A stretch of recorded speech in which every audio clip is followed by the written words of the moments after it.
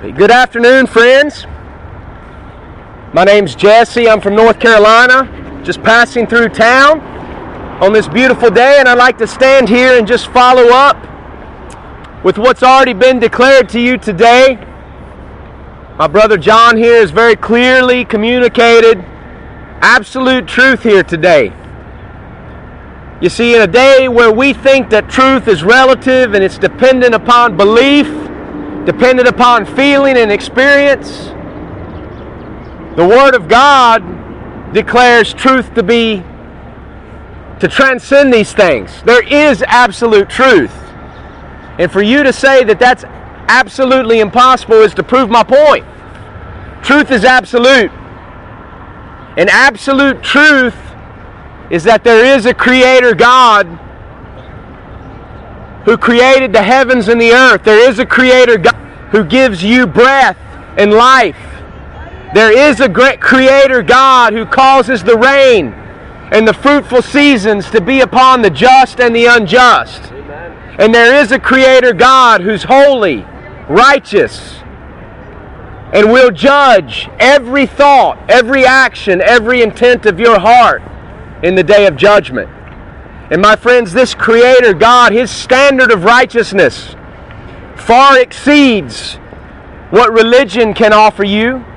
It far exceeds your own self-righteous arrogance that so characterizes this putrid American society of today. Friends, we stand here in a spot that's key to Texas and American history, where blood was spilled, where men fought and gave their lives for independence and freedom in 1836. Men who, if they saw the society that has evolved on the grounds where they shed blood, if they saw that we have become a nation that murders the unborn and glorifies sodomy and glorifies the denial of God, they would weep and gnash their teeth. You see, many of our fathers who feared God, and they strove to give us a nation of freedom because they understood that when there is freedom, the gospel message can best thrive. When man can hear from God in the conscience and not be deceived by the dictates of hypocrites and religion. Amen. George Washington, our first president, is on record saying that you cannot rightly govern the world without God and the Bible. And yet our arrogant society today thinks without God and the Bible is the only way to govern the world. It's backwards. Like in the days of old when the prophet prophesied against the people of Israel, truth has fallen in the streets. Wickedness abounds. Men call evil what God calls good. Men say what good is what God calls evil. And when that defines a society, then that society has become blind and reprobate. The same Israel that called evil good and good evil. They had eyes, but they couldn't see. Ears, but they could not hear. And God allowed them to continue in that blindness and sent them a spirit of delusion, a spiritual fog to where they couldn't even think rationally. And my friends, I'm afraid that that same spiritual delusion of God, that confusion of face whereby He judges nations that's once knew Him and then turned their backs upon Him, has fallen upon this society. The American people don't have the capacity to critically evaluate simple, obvious truth. The fact that there's a God in heaven, friends, is simple, self-evident truth. And yet you may not deny that with your mouth, but you deny it by the way you live. So distracted and caught up with the information and technology and obsessed with the things of this world, caring nothing for the things of God. You may be in church on Sunday morning, but you live as if there is no God. And you're guilty of the greatest crime, wickedness beyond imagination, to deny one's Maker. In your self-righteousness, you spout about loving your brother, but you don't love the God who made you. Jesus Christ summed up the law of God in 2 commandments. The greatest commandment's to love the Lord your God with all your heart, soul, mind, and strength. The second is like unto it, to love your neighbor as yourself. We spout about loving our neighbor with the mouth, but God forbid you'd ever get down on your knees and get dirty to actually help someone. The American people talk a big talk, but you can't even understand what it is to love your neighbor unless you love the God who made your neighbor first. Worldly love is vanity. All is vanity, vexation of spirit. But God's law is summed up in those 2 commands. And the fact of the matter is we have transgressed God's law. A sinner is a transgressor of God's law. All have sinned and come short of His glory, and we all deserve His judgment. And my friends, God, when it comes to judging wicked nations, is like a furious storm that breaks the rock in pieces. You know, your concept of God may be some sort of a sky fairy, exists to make your dreams come true, and you may believe that that's the God of the Bible, but it is not. The testimony of the Holy Scriptures is that God is a jealous God. He will not share His glory with another. He will not share His glory with an idol. He will not share His glory with a man.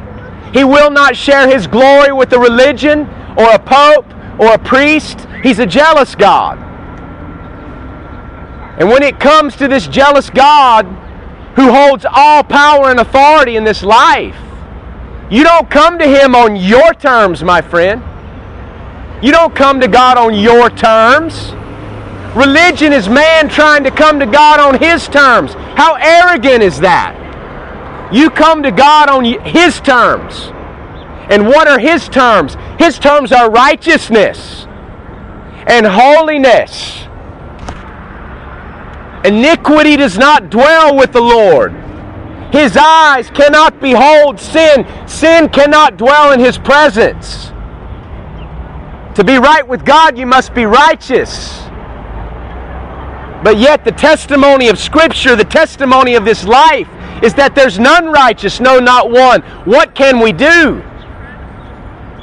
The God of creation is a storm, a furious storm, more powerful and more furious than a Category 5 hurricane.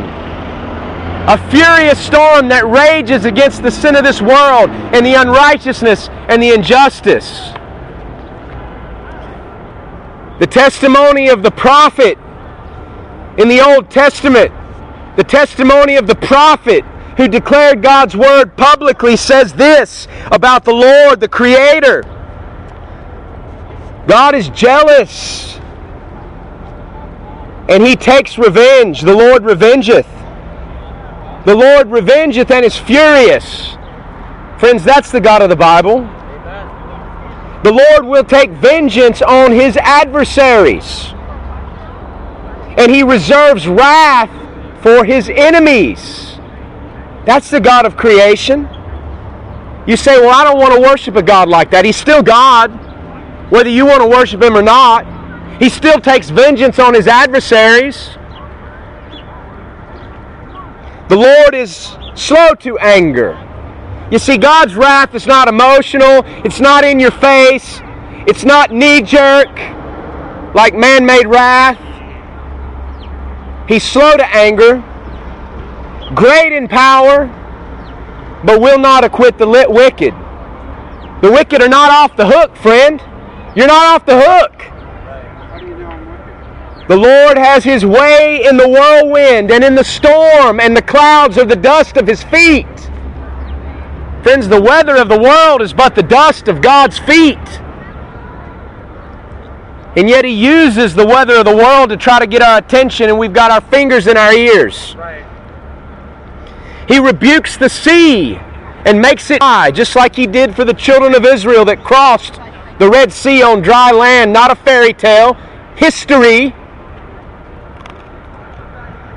He dries up all the... What's that? I said I fought for guys like you. What was I thinking? My freedom don't come from you, friend. It comes from God. What, do you think I'm supposed to bow down to you because you went and got a job in the military? Come on, man. People today don't fight for freedom. You mock the God who gives you freedom. Shame on military that think they're somehow special because they claim to fight for freedom. Friends, our founding fathers said freedom was a gift from God. It's not a gift from the American military. The wicked American military that won't let its soldiers read Bibles, that prosecutes men who are doing their job and puts them in prison because they're doing exactly what they need to do to protect this country. I'm supposed to stand here and feel some kind of fuzzy feeling about that? Freedom comes from God, and this wicked society has forgotten that. Amen. And our founding fathers warned us of that day. Yep, tyrants. James Madison, the 4th President of our United States, he was the actual author of the rough draft of the Constitution, said that our national security was not found in military might. It's not found in military power. That our security as a nation was dependent upon our ability to acknowledge God and acknowledge His commandments. That's where security comes from. And true freedom, there's no freedom in this country, my friends. Are you kidding me? The American society is so blind that we think we're free. Yep. You can't build a shed in your backyard without a permit. There are days when a man can stand right here in this spot and speak words, and a police officer tells him he can say certain words, but he can't say other words. That's freedom? You see, we're so blind spiritually that we see our bondage as freedom, and we see true freedom as bondage. That's a mark of a nation ripe for God's judgment, ripe for the judgment of the one who has his way in the whirlwind, of the one for which the clouds are the dust of his feet. The Bible says the mountains quake at him, the hills melt, and the earth is burned at his presence. Yea, the world and all them that dwell therein. Yes, mankind, wicked mankind, burns at the presence of God and will burn as a testimony before the Lamb and the angels and the saints for all eternity in a lake of fire, hellfire and brimstone. Who can stand before His indignation? Friends, that's a rhetorical question. The answer's obvious. The answer's no one. Who can abide the fierceness of God's anger? No one. His fury is poured out like fire, and the rocks are thrown down by Him. My friends, that's the God of the Bible. He's a furious storm that judges sin, that judges nations, particularly those that knew Him and turned their back upon Him. In fact, the idolatrous nations that never knew God will stand up in the day of judgment and condemn this country. Right. Because if the things that had been preached there had been preached in their mountains and in their jungles and in their villages, they would have repented long ago in sackcloth and ashes. But friends, I'm not a prophet of doom. I'm not a preacher of judgment per se. I'm a prophet of love. God is a storm, and you better fear Him.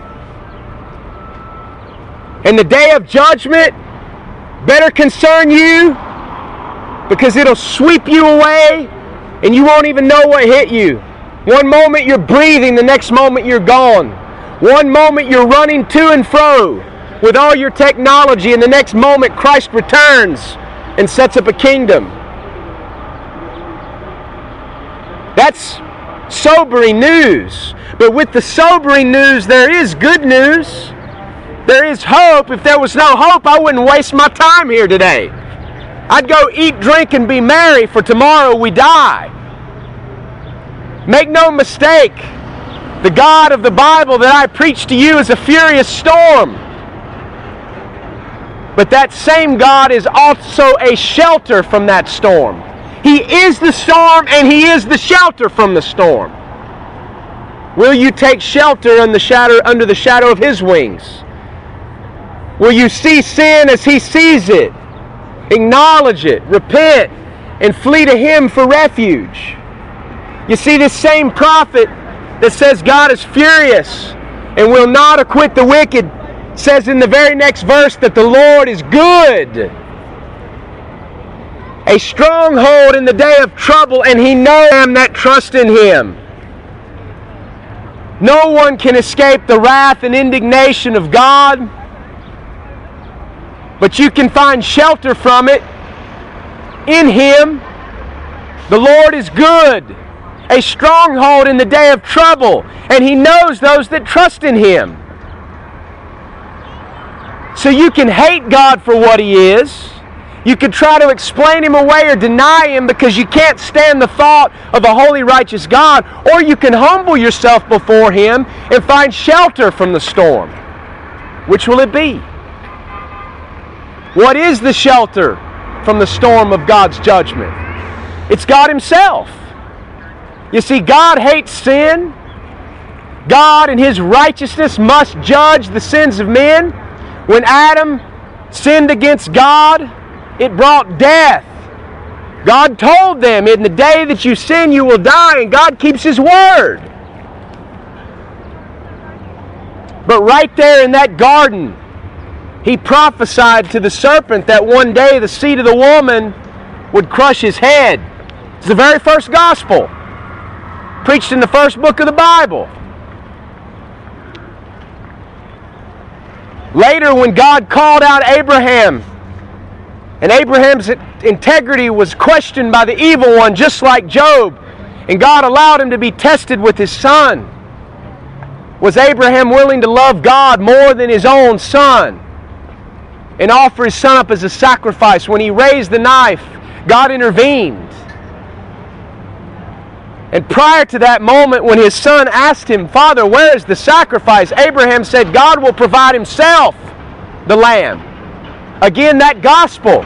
God Himself would be the sacrifice. God Himself would be the shelter from the storm. And when Jesus Christ of Nazareth was born 2,000 years ago in a little hamlet called Bethlehem to a poor man and the Virgin Mary, born in a barn, God did exactly what He prophesied He would do in the Bible. He became human flesh. Christ Jesus walked this earth, tempted in all points like as we are, yet without sin. His active and perfect obedience to the law of God made Him a perfect sacrifice. He was hated by His own, and His own believed Him not. He worked miracles. He opened the eyes of the blind. God bless you, folks. He opened the ears of the deaf. He raised the dead to prove that He was God. He claimed to be God, something that Buddha never did. Something that Muhammad never did. Muhammad claimed he sought God's forgiveness 70 times a day and could never find it. And yet we're supposed to think someone like that spoke for God or heard from God. The Arabic word Allah may be translated God in English, but my friends, the God of the Quran is not holy. The God of the Quran is not the God of the Bible. The God of Islam is distant and unknowable. If God is distant and unknowable, then we have no hope. God is transcendent above His creation, but He's immanent. And He loved us enough, He sent His Son Jesus to die. God became a man for you. Something Islam calls heresy. But the Bible testifies that God commended His love toward us, in that while we were yet sinners deserving of His judgment, He sent Christ Jesus to die for us. Christ Jesus was God in human flesh. And you must have spiritual eyes to see, spiritual ears to hear. God can give you that if you'll humble yourself. It's very simple. But my friends, Jesus Christ was 100% man and 100% God. Your finite mind can't understand it. That doesn't mean it's not true. Finite human science has been wrong so many times throughout the centuries, and it continues to correct itself. It continues to see itself wrong, and yet we believe it's absolute and can be trusted. The photos that were sent back from the space probe that recently passed by Pluto disproved everything that science had said about the age of that planet. And yet you think evolution's a proven fact? That's ignorance, friend. It's not unfortunate ignorance, it's willful ignorance. This they are willingly ignorant of, that by the word of God the heavens are of old, and the earth standing in the water and out of the water. That's willful ignorance. That's why the Bible says twice, not once, but twice, only a fool says in his heart there is no God. You see, the Bible, the Word of God, only has to say it once. But when it says it twice, you better wake up. You deny your Maker, you're a fool. Not according to me, according to God. And if you're happy in that foolishness, then my friend, you have been given over to a reprobate mind. I don't know what to tell you. Humble yourself. Cry out to God for mercy. He's a merciful God. That's all I know to tell you. But in Jesus Christ, God became man. Only a man could pay the price for man's crimes. But friend, only God could suffer the wrath of God in a moment of time and survive. That's why Jesus Christ can't be God or man. He must be God and man. And to deny that is the spirit of Antichrist. Friends, what man-made religion has in common, is that in some form or another, it denies that Jesus Christ has come in the flesh. Catholicism will tell you that Jesus is the Son of God. They may even say that Jesus is God, but they claim that the Pope stands in the place of God as the vicar of Christ. They deny that Christ came in the flesh and paid once for all the price of salvation. It is the spirit of Antichrist. The Pope isn't the vicar of Christ. He's the embodiment of Antichrist. The Mormon Jesus can't save you. He's a created being. The brother of Lucifer, a spirit child of Elohim and his spirit bride. He can't save you. Jehovah's Witness Jesus can't save you. He's just a created being. An angel. A false god. Works can't save you. Buddha's a dead man. How could he save you? Buddha said, "Follow me, and perhaps you can find peace." He never claimed to be God. In fact, he was approached one day, and he was asked by one of the locals, "Teacher, how can we get to the Creator? How can we know the Creator?" And Buddha said, "That's impossible. If there's a Creator, we are separated from Him by a sea of ignorance, the sea of the unknown, a sea of suffering. If there is a Creator, the only way we can know Him is if He sent a boat to take us across the sea of suffering and the unknown." In those words, Buddha, who lived 500 years before Christ, spoke the truth. The only way we can know God is if He reveals Himself to us. If He reveals Himself to us. If He sends a boat to bring us to Himself. Friends, in the Word of God, Christ Jesus was that boat to bring us to God. Christ Jesus is that bridge between a sinful man and a holy God, The The God of Islam is a sinful, wicked God. Amen. He's the devil. Amen. Wicked, evil. And yet we're so blind we think it's a religion of peace. That's judgment from God right there. Yep. Preach it. Islam invading this country is judgment from God on a wicked nation that turned their backs on Him. Amen. God uses things to get the attention of a people that have forsaken Him. If a nation turns its back on God, God will use economy to get their attention. The weather of the world, disasters, storms, earthquakes. Yep. That doesn't work, He'll attack their economy. Yep. And if those things don't work, He'll send a nation in to invade them. And just like the Roman Empire of old, we're invaded today by people who hate us and want to destroy us. I can't be angry at them. Their sins are wicked. Because I know that's how God judges nations. And woe unto those that come in here to steal, kill, and maim and destroy. Woe unto them. Their judgment is just and sure. But these things are here because God is judging us and we deserve it. We as a nation need to humble ourselves. Forget about elections and campaigns. They're just selections anyway. Are you so naive to think that your vote actually means something nowadays? You don't even know if it's counted. What a joke. The Communist Party in this country has two names, Republican and Democrat. And if you think one of these clowns on TV is the answer for this country, then you really are blind. Clowns that use the name of Jesus to get votes.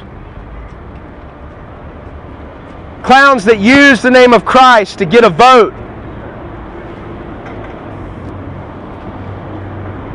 What Americans need to do is be a little less concerned with casting a vote and a little more ardent about falling on their knees in prayer and crying out to God for mercy, just like the Ninevites of old, that wicked people to whom God sent the street preacher. Jonah didn't go into Nineveh preaching, there's a God-shaped vacuum in your heart that only He can fill, and He has a wonderful plan for your life, blah, blah, blah, blah. Jonah went into Nineveh and said, "Yet 40 days, and this wicked city shall be overthrown. Repent." Hellfire and brimstone. Amen. And it was the hellfire and brimstone preaching that woke the people up, even the king. Yes. And the people humbled themselves in sackcloth and ashes, even to the point of decking the animals in sackcloth and ashes. And they repented and said, "Who knows, perhaps God will be merciful." And He was merciful. And He spared Nineveh. Now Jonah, the preacher, didn't like that. Jonah in his self-righteousness didn't like that. And God humbled him as well. That's what God does. But Nineveh, that wicked city, repented, and the judgment was stayed. Now 150 years later, the city was destroyed in fulfillment of prophecy. The people that repented turned to God, but the successive generations forgot Him and went right back to their wicked ways.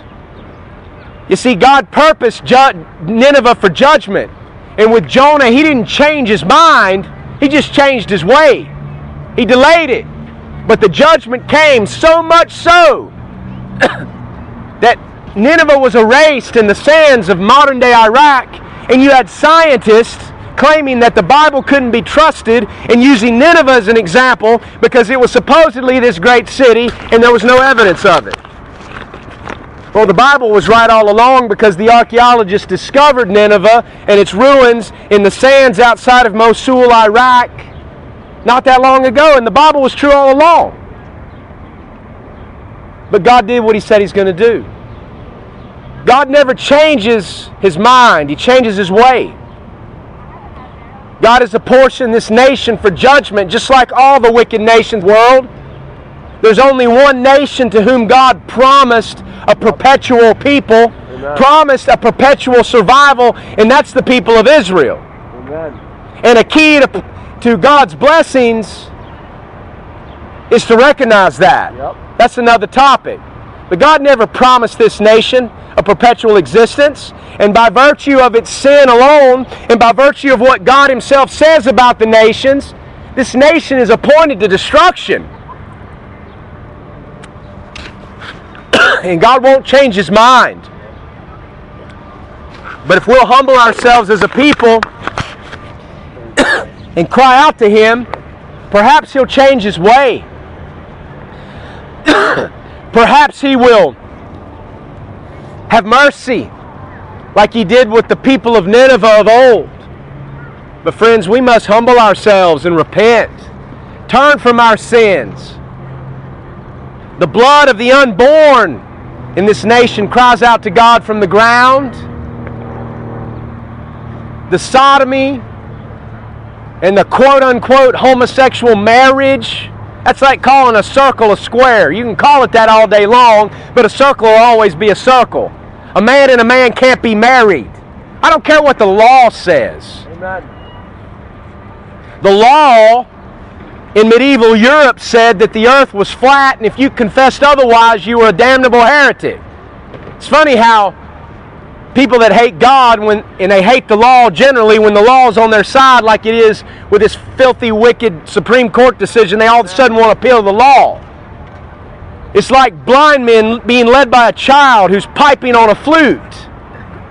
It's like the Pied Piper. You're walking right into a ditch and you can't even see it. Waves of the sea toss to and fro, and you can't see it. America, you have eyes to see, you have eyes but can't see, ears but can't hear, knowledge but can't discern. Until when? Until there's a great forsaking and destruction in this land. But God's a merciful God. Humble yourself. You can't come to God apart from Christ Jesus. When the Bible says, for God so loved the world, that word so is so important. It tells us how He loved the world, not how much. And how He loved the world was He sent Jesus Christ. That's the channel of forgiveness. That's the channel of a relationship with God. You don't enter into that apart from that channel. Without Christ, there is no forgiveness. Without Christ, Jesus, there is no relationship with God. You may claim to believe in God. The devils believe in God and tremble. That means nothing. You may appeal to your church attendance. Hitler went to church. Didn't mean squat. Those wicked politicians that want your vote, they go to church, many of them. Obama claims to go to church. That's a joke. The devil. Friends, there are devils walking around this country in human skin. Yep. Many of them inhabit the halls of our government. Republican and Democrat, Republicrat, Democrat, it's all the same. Wake up. Yep.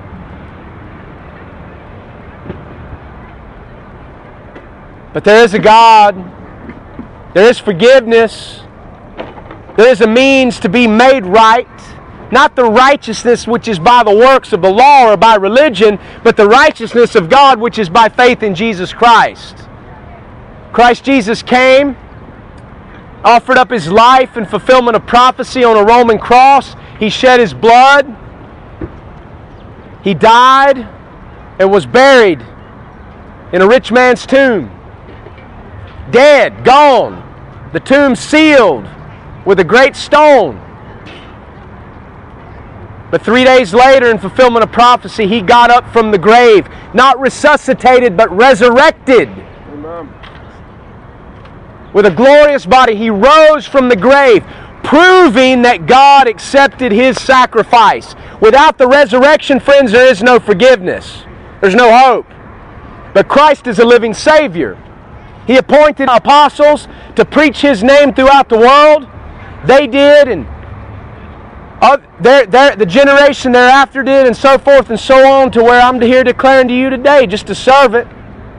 Christ went back to heaven and sits at the right hand of God, expecting until His enemies become His footstool. And my friends, apart from Christ, you are an enemy of God, and He will put His boot in your throat. But humble yourself and you can rule and reign with Him. You can escape the judgment of sin. Jesus asked a question, how can you escape the damnation of hell? And the religious leaders couldn't answer him. They had all the religion in the world. They couldn't answer him. The answer is simple. Believe on the Lord Jesus Christ, and thou shalt be saved in thy house. This belief in the English language never has been, never has meant some sort of mental, intellectual assent. That's just simply not what the word believe means. If you've made it into that, then you've changed the English word, just like we've changed the English word marriage in our language. But it doesn't change the fact that marriage is between a man and a woman. You can say it all day long, but saying something doesn't change it. Belief is not an intellectual assent. Belief is trust. It's always meant that. If you believe something, it actually affects the way you act. Belief in Jesus Christ is evident because it's a trust. And he that trusts in something acts accordingly so that the trust is evident. Is your trust in the person and work of Jesus Christ? Is it in His death, burial, and resurrection? Or is it in your church attendance? Is it in your liberal politics? Is it in your job and your career, the things you think are so secure and they can be taken from you in a moment? Career is a 20th century invention anyway. You know, we think we have freedom in this country, and yet we're a nation of slaves, enslaved to our jobs, enslaved to health insurance. You think you can't live without it. Never pausing to think that God created the human body. God can sustain it, but you wouldn't even think about asking Him before you go to these doctors who only exist to take your money and to test their drugs on you. Sorcerers, most of them. Wicked. Wicked.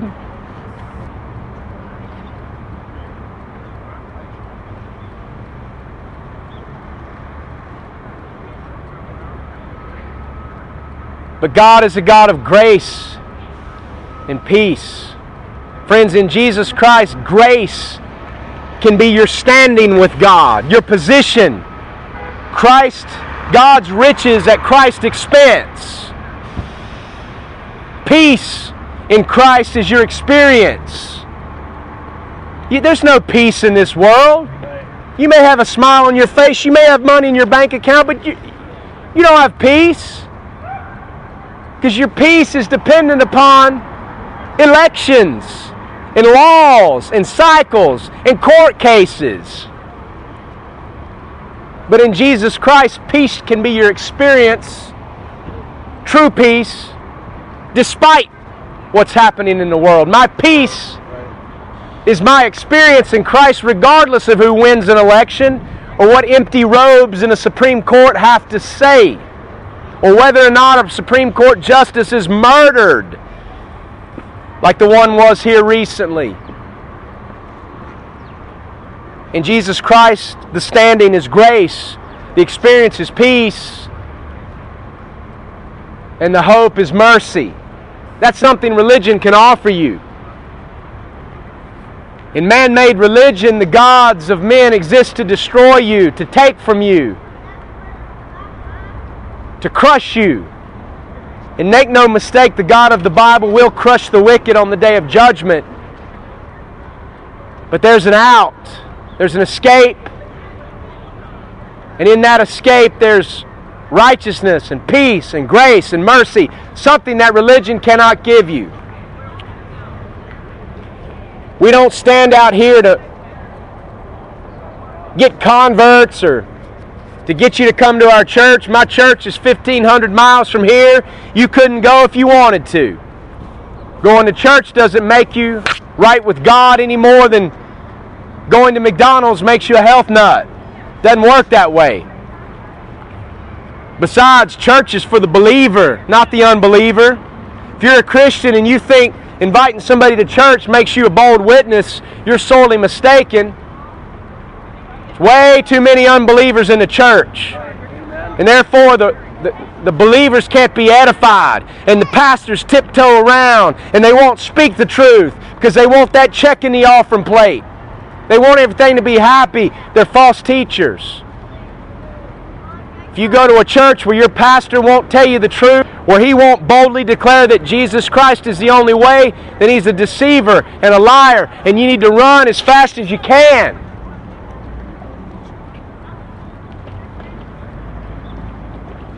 Thank you for listening today. The Bible gives this testimony. This is the record. God hath given unto us eternal life, and that life is in His Son. He that has the Son of God, Jesus, has life. He that has not the Son of God has not life. Elsewhere it says, but the wrath of God abideth on him. That's the testimony. It's that simple. Jesus Christ, life. Outside of Him, wrath and damnation and just judgment for the sins of man. And don't forget, God judges the heart. God sees your lust as adultery of the heart. He sees your hatred and your neglect and your disdain for human life in your mind, even through something as simple as a bloody, violent video game. He sees that as murder of the heart.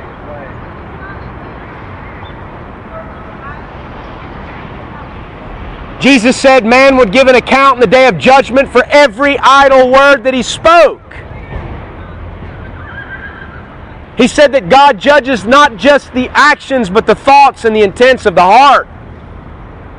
God knows it all.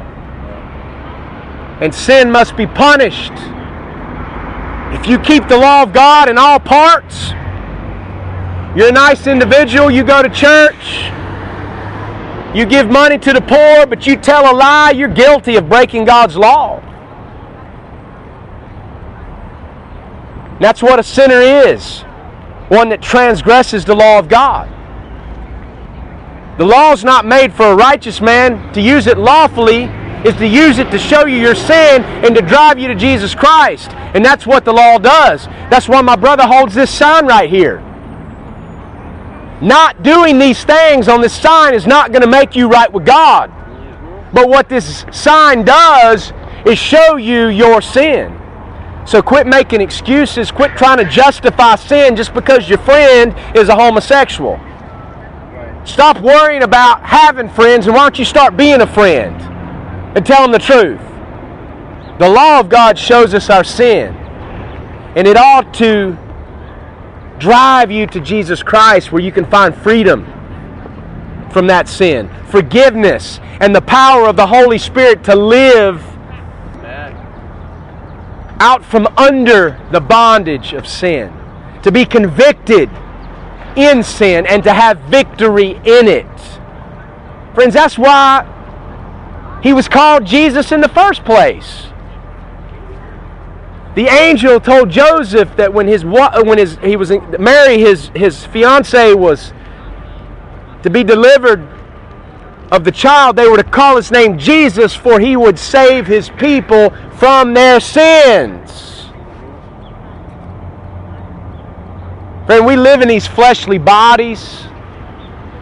Only in the presence of God, in the kingdom of Christ, will we be freed from the presence of sin. But if you have no victory over sin in your life, you're not a follower of Christ, because that's the fruit. If you follow the spirit of this age and you've claimed to be a Christian all these years and go to church, and all of a sudden you change your opinion and think that it's okay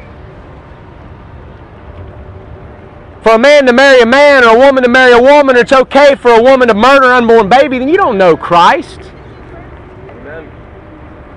One of the fruits of a follower of the Lord is that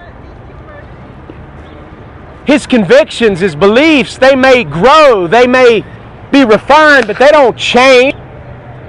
The Word of God doesn't change. If you faint in the day of adversity, Christian, your strength is small. And if society turns against God and you go with the spirit of the age, you need to examine yourself to see whether you be in the faith. Right. Hi, guys. Hey, how you doing? God bless you. Good day. America's not a Christian nation. It hasn't been for quite some time. Those that think so are deluded, denuded, fooled. Our money might say, "In God we trust," but show me one politician who trusts in God in our halls of government, and I'll show you a purple dragon that I have chained up in my backyard. I'll show you some beachfront property over there in Arizona. Words on a coin mean nothing. We live in a country now where even local governments don't allow the name of Jesus to be spoken in a town hall meeting, at least not without some witch or some wicked atheist coming in there to spout off his garbage. Soon you're going to be in a country where your children can't go into a public room without having to worry about someone of the opposite sex being in there. Ridiculous. I preach that, brother. Amen. So wicked in this country. We think that biological gender is not dependent upon what's obvious with the eye, what's obvious by science, but dependent upon how we feel. You claim science out of one corner of your mouth to try to disown the Bible, but then you disown science when you want to justify your sin and your thoughts about your confused gender. The reason you're confused, friend, is because God is judging this nation. Right. It's called confusion of face. And the way to be unconfused is to humble yourself. Cry out to God. Humble yourself. Seek Him. Seek ye out of the book of the Lord and read. Seek the Lord in a day when He might be found. Remember your Creator in the days of your youth. Because when you get old and your heart gets hard like most wicked white people in this country, my generation and older, it's too late. Because your heart is hard. But we serve a merciful God who can soften the hardest heart. Paul the Apostle, the greatest Christian missionary aside from Jesus the Christ of all time, hated Christians and persecuted them. A hard religious heart. But God softened it. God softened my heart, friend. I was lost in my sin. I was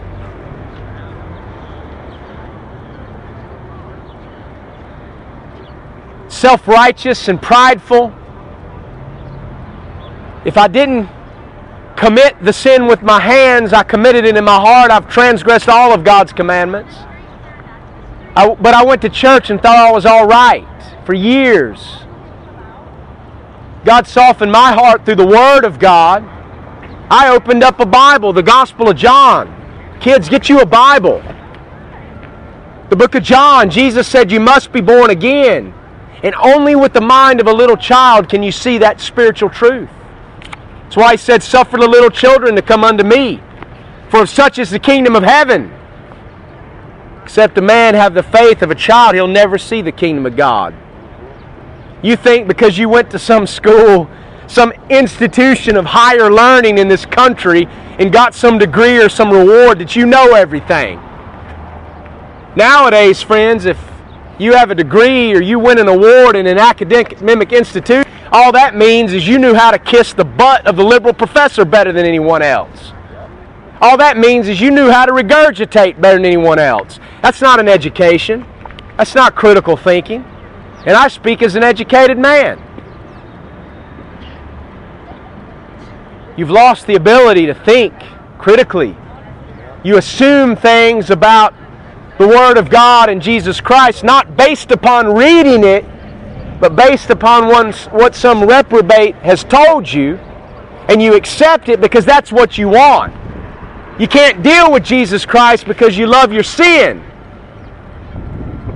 And therein lies the problem. God resists the proud, but gives grace to the humble. I'd say you need to humble yourself instead of mocking the preacher. That's what I'd say. Mock the preacher, that's fine.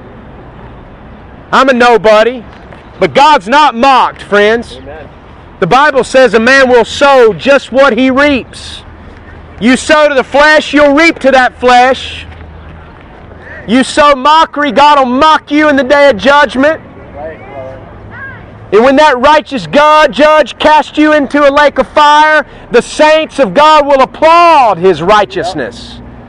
You say, well, I don't like that. I don't want to serve a God like that. That's fine. He's still cast into hell. And you better start thinking less about what God should and shouldn't be before you, and what, as opposed to what you should be before Him.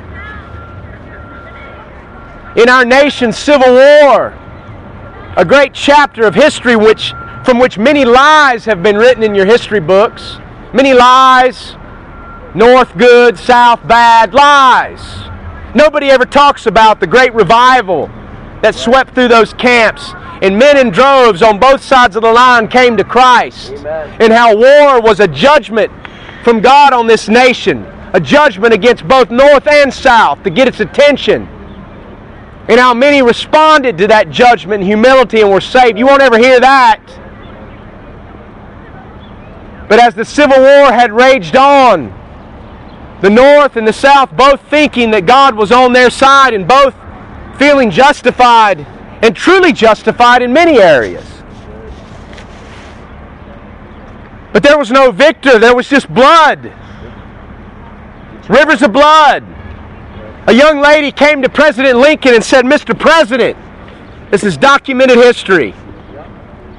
Is God really on our side in this war? And the President's response was worth consideration. Turn from your idolatry and your sexual perversion for just a minute and consider it. He said, ma'am, I'm not concerned about whether or not God is on our side in this conflict. What concerns me is whether or not we are on God's side. If he saw what our country had become today, he'd roll over in his grave. I don't claim that every founding father was a Bible-believing Christian. Many were. Many have bolder testimonies inscribed in the granite in our nation's capital than those claiming to be Christians today, preaching behind a pulpit, would even dare to say. Can you imagine most preachers in this wicked country saying you can't rightly judge the world without God and the Bible? It wouldn't say that. Most Christians are ashamed of them. They think you can be a Christian and not believe the Bible, when the amazing thing is Christian's a Bible word. Amen. The word Christian is in the Bible. That's where it first appeared. And it was used as an insult against people that believed the Bible, that carried the Bible, and that preached the Bible. So don't tell me you're a Christian and the Bible's not the Word of God. You're no Christian. Right. You're an anti-Christian. Amen. You can use the name all day long, but it means nothing. Just like two men can use the word married all day long, it means nothing. Wicked. You can use the word abortion to describe the murder of an unborn baby all day long, but in God's court it's murder. Yep. And God's court is righteous. And there is no commuting of the sentence apart from the shed blood of Jesus Christ. But friends, that's a free gift. It's a free gift. Salvation is a free gift. And that's why it's not religion. Amen. A free gift cannot be earned, it must be received. And to receive it, you must humble yourself. Humble yourself and repent. To repent is not to stop sinning. You can't stop sinning apart from the power of God. So you need the power of God first. Repent is to acknowledge your sin. That means to agree with what God says about it and stop making excuses for it. Stop trying to think it's okay or claim it's okay when God says it's an abomination. A spirit of repentance agrees that homosexuality is abomination. It doesn't say it's okay because times have changed. That's not a spirit of repentance. Spirit of Antichrist. God's been very patient with us. He's winked at our ignorance and idolatry, but He's commanding men everywhere to repent. acknowledge our sin, and then turn from it to Him. That's repentance. We must repent.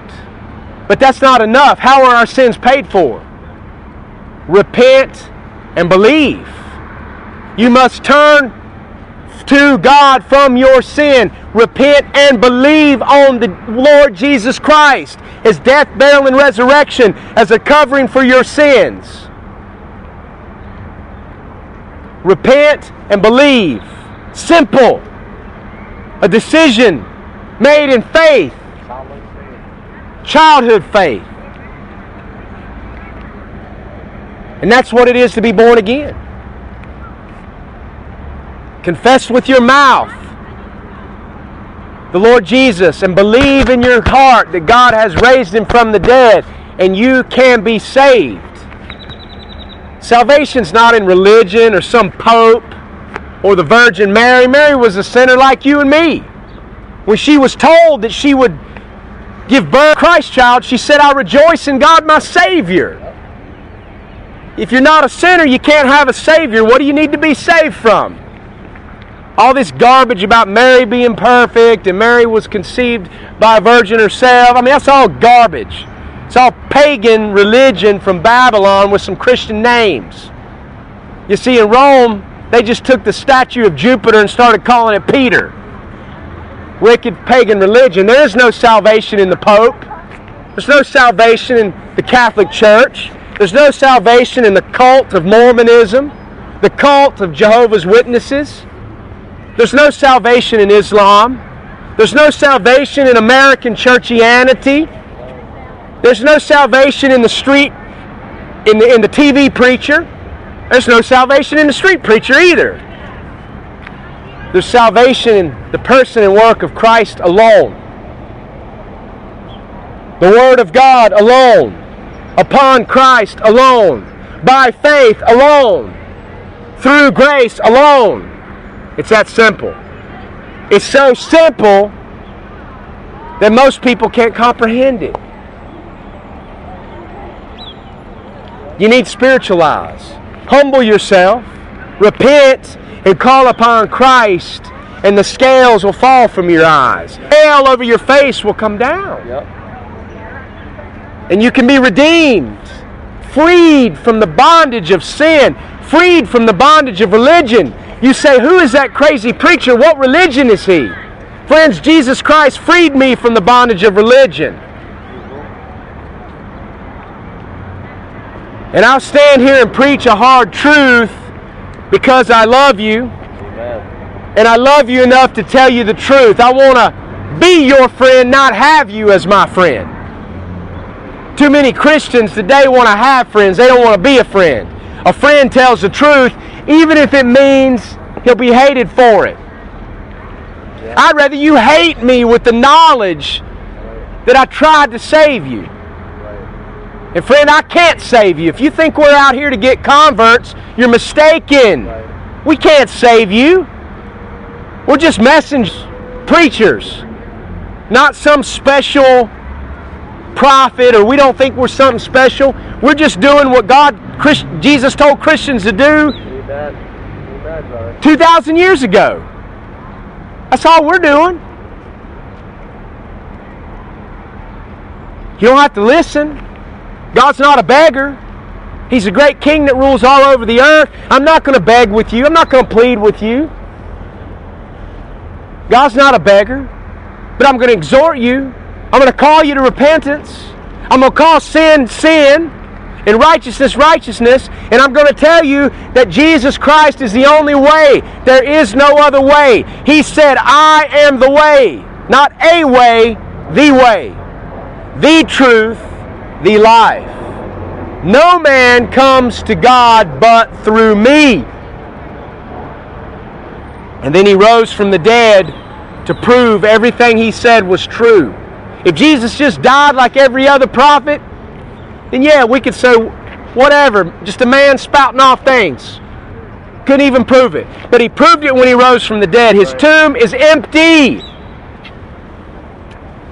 And this same Jesus who was taken up from us will come again The Bible says He will come with clouds, the Jewish Messiah, just like the Scriptures prophesied, and every eye will see Him. Even the nations that pierced Him. And doesn't say they'll rejoice, doesn't say they'll celebrate, it says they will wail and mourn because of Him. When He returns, friend, He returns with flaming fire, taking vengeance upon His adversaries. A storm. And where will you be when that flood comes crashing through? Where will you be when that storm arrives? Will you have shelter? The only shelter, paradoxically, is in the storm itself. He's the storm and the shelter of the storm. Flee to Him, friend. Quit putting your trust in politicians, in American education, and the brainwashing. Just because you go to a college doesn't make you better than somebody else. Anybody with enough money can go to a college, and you don't even have to be smart to get a degree anymore. You can just kiss the professor's rear end and get an A. People just walking to and fro, idle words, cursing, vanity, no thought whatsoever, blind. Blind sheep. Willfully loving it. And loving it. Why am I even wasting my time here?